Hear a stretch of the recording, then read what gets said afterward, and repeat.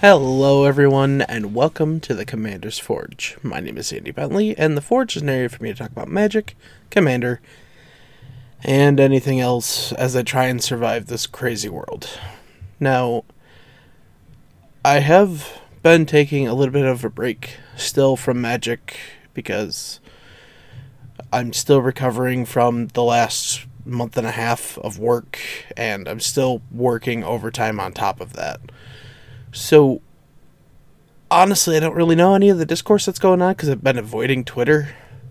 And I don't really want to get into any of the discourse. So I'm not going to. And for now, I'm just going to relax.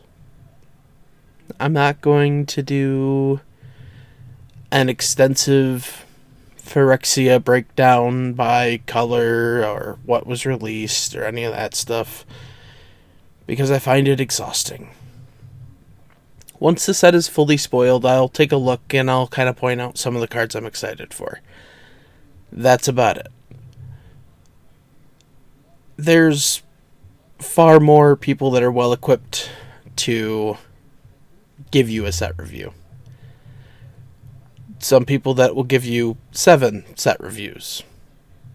But we're not going to name names. So, all that is really to say is, I'm still here. I'm still doing stuff. I'm still just getting back into the swing of wanting to play Magic with people again. And that's kind of all there is for that.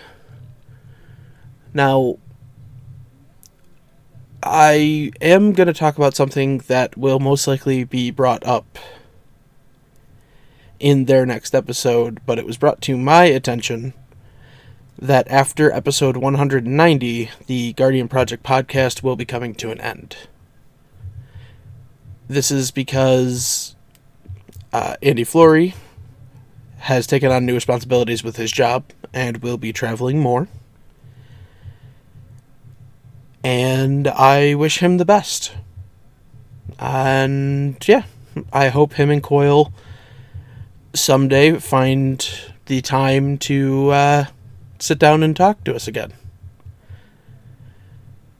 But yeah. So that's about where I am today. I do have, just so much on my plate right now. I'm trying to keep the head above water. So far, it's mostly working. But yeah, this part was honestly just going to be a quick check-in. And when we get back, we're going to talk about a deck that I put together for next month's league with the Guardian Project. And we'll get into that more when I get there, too. So I will be right back. I just want to take a minute to tell you about my Patreon. I know times are hard for everybody, and I know it isn't easy to shuffle around bills and stuff. Believe me, I know that. But if you would like to help support the podcast, you can find the links to my Patreon in my link tree, which is always put into the description of either the video or the audio, wherever you're listening to it. It would really mean the world to me. Honestly, I'm just struggling to make ends meet most weeks. But that's it. That's all. If you want to help, the links will be where you can find them. And we're back. Now, the Guardian Project will be coming to an end after episode 190 for the foreseeable future. They decided they're going to open up the Discord and their Patron League to everyone, so anybody can participate. That being said, the next month, which would, be February, the theme is going to be budget, with your first deck of the month being $100 or less, and then you get to add $25 every week. I'm torn between 2 decks. I have that one I had built that was a little expensive. I just cut some stuff out of and changed stuff around. But we're going to talk about this other one that I had just built. This is Layla the Blade Reforged. She is a 2/2 Spirit Warrior for 2 and a red. She has haste, and whenever she attacks, exiles the top card of your library. You may play that card this turn, and whenever one or more cards are put into exile from your library and or your graveyard, put a +1/+1 counter on Layla. So I kind of broke this deck down into, I want to say like 4 different things, but the main thing I want to talk about is impulse draw, damage, and then how we're taking advantage of impulse draw. So let's start with the impulse draw, which, as we all know, is exiling stuff from the top of our library and being able to play it. But I want to start this with an honorable mention that I put in there that doesn't technically trigger Layla, and that's Stolen Strategy. 4 and a red for an enchantment. At the beginning of your upkeep, exile the top card of each opponent's library until end of turn. You may cast spells from among those exiled cards, and you may spend mana, Ezo or any mana, to cast those spells. So this only hits your opponent's libraries, so it doesn't actually help us. But you never know when you're going to hit something off of an opponent's library that you really want to play. But next up we have Etali Primal Storm. 4 red for a 6/6 Elder Dinosaur. Whenever Etali attacks, exile the top card of each player's library. Then you may cast any number of spells from among those cards without paying their mana cost. So this also doubles, like Stolen Strategy does, hitting stuff from our opponents, but also is going to trigger Layla. We have Urabrask Heretic Praetor. 3 red for a 4/4 Phyrexian Praetor. It has haste. At the beginning of your upkeep, exile the top card of your library. You may play that land this turn, and then at the beginning of each opponent's upkeep, the next time they would draw a card this turn, instead they exile the top card of their library, they may play it this turn. So this helps us in that we're going to exile the card that will trigger Layla, but then we still draw on our draw step. Our opponents do not draw on their draw step, they instead just exile the top card. They can still play it, but everyone can see what they are going to play in that case. Next up we have Tectonic Giant. 2 red for a 3/4 Elemental Giant. Whenever it attacks or becomes the target of a spell an opponent controls, you can either deal 3 damage to each opponent or exile the top 2 cards of your library. You choose one of them. Until the end of your next turn, you may play that card. Now, there's a bunch of the things that say until the end of your next turn, and those are the things we wanted to kind of focus on for most of the stuff we're doing. So, things like Galvanic Relay, which is 2 and a red for a sorcery. You exile the top card of your library. During your next turn, you may play that card. And it has Storm. Reckless Impulse is 1 and a red for a sorcery. Exile the top 2 cards of your library. Until the end of your next turn, you may play those cards. Light Up the Stage is 2 and a red for a sorcery. It has Spectacle for a single red. Exile the top 2 cards of your library. Until the end of your next turn, you may play those cards. Ignite the Future is 3 and a red for a sorcery. Exile the top 3 cards of your library. Until end of your next turn, you may play those cards. If this spell was cast from a graveyard, you may play that card this way without paying their mana costs, because it has flashback for 7 and a red. Commune with Lava is X red for an instant. Exile the top X cards of your library. Until the end of your next turn, you may play those cards. Creative Technique, 4 and a red for a sorcery. It has Demonstrate, so you can have an opponent copy it, and if they do, you get a second copy. Shuffle your library, then reveal cards from the top of your library until you reveal a non-land card. Exile that card and put the rest on the bottom of your library in a random order. You may cast the exiled card without paying its mana cost. Now, this does not trigger Layla for each card you reveal, because you're not exiling those, you only exile the one you can play. Rob the Archives is 1 and a red for a sorcery. It has Casualty 1. Exile the top 2 cards of your library. You may play those cards this turn.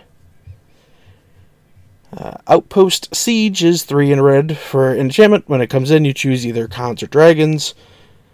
Khans is at the beginning of your upkeep, exile the top card of your library. Until end of turn, you may play that card. Dragons is whenever a creature you control leaves the battlefield that deals 1 damage to any target. Vance's Blasting Cannons is 3 in red for a legendary enchantment. At the beginning of your upkeep, exile the top card of your library. If it's a non-land card, you may cast it this turn. Whenever you cast your third spell in a turn, you may transform Vance's Blasting Cannons into Spitfire Bastion. It's a legendary land. It taps to add red, and you can pay 2 in red and tap it to do 3 damage to target creature or player. I doubt we'll ever want to flip it, but it's nice to have, I guess. And then to round out the last of things that are going to exile cards for us, we have Jeska's Will. 2 in red for a sorcery. Choose one. If you control a commander as you cast a spell, you may choose both. Add red for each card in target opponent's hand. Exile the top 3 cards of your library. You may play those cards this turn. Furious Rise, 2 in red for an enchantment. At the beginning of your end step, if you control a creature with power 4 or greater, exile the top card of your library. You may play that card until you exile another card with Furious Rise. And finally, we have Tavern Brawler, 2 in red for a background. Commander creatures you own have, at the beginning of your upkeep, exile the top card of your library. This creature gets +X/+0 till end of turn, where X is that card's mana value. You may play that card this turn. So, yeah, we want to exile cards. But we also want things that are going to give us effects from casting those cards. So first up, we have Passionate Archaeologist, 1 in red for a background. Commander creatures you own have, whenever you cast a spell from exile, this creature deals damage equal to that spell's mana value to target opponent. Wild Magic Sorcerer is 3 in red for a 4/3. Orc Shaman. The first spell you cast from exile each turn has Cascade. Now, in this case, with Layla on the battlefield, every card you reveal when doing a Cascade is going to put a counter on her because of the way Cascade works. Then we have one that is not entirely sure how to pronounce, Nelfishni. It's 5 in a red for a 4/6 beast demon with flying. Whenever you cast a spell from exile, copy it. You may choose new targets for the copy. If it's a permanent spell, the copy gains haste, and at the beginning of your end step, sacrifice this permanent. So those are the payoffs that aren't our commander, essentially. But the last thing I do kind of want to talk about in terms of this deck is I just want to push damage.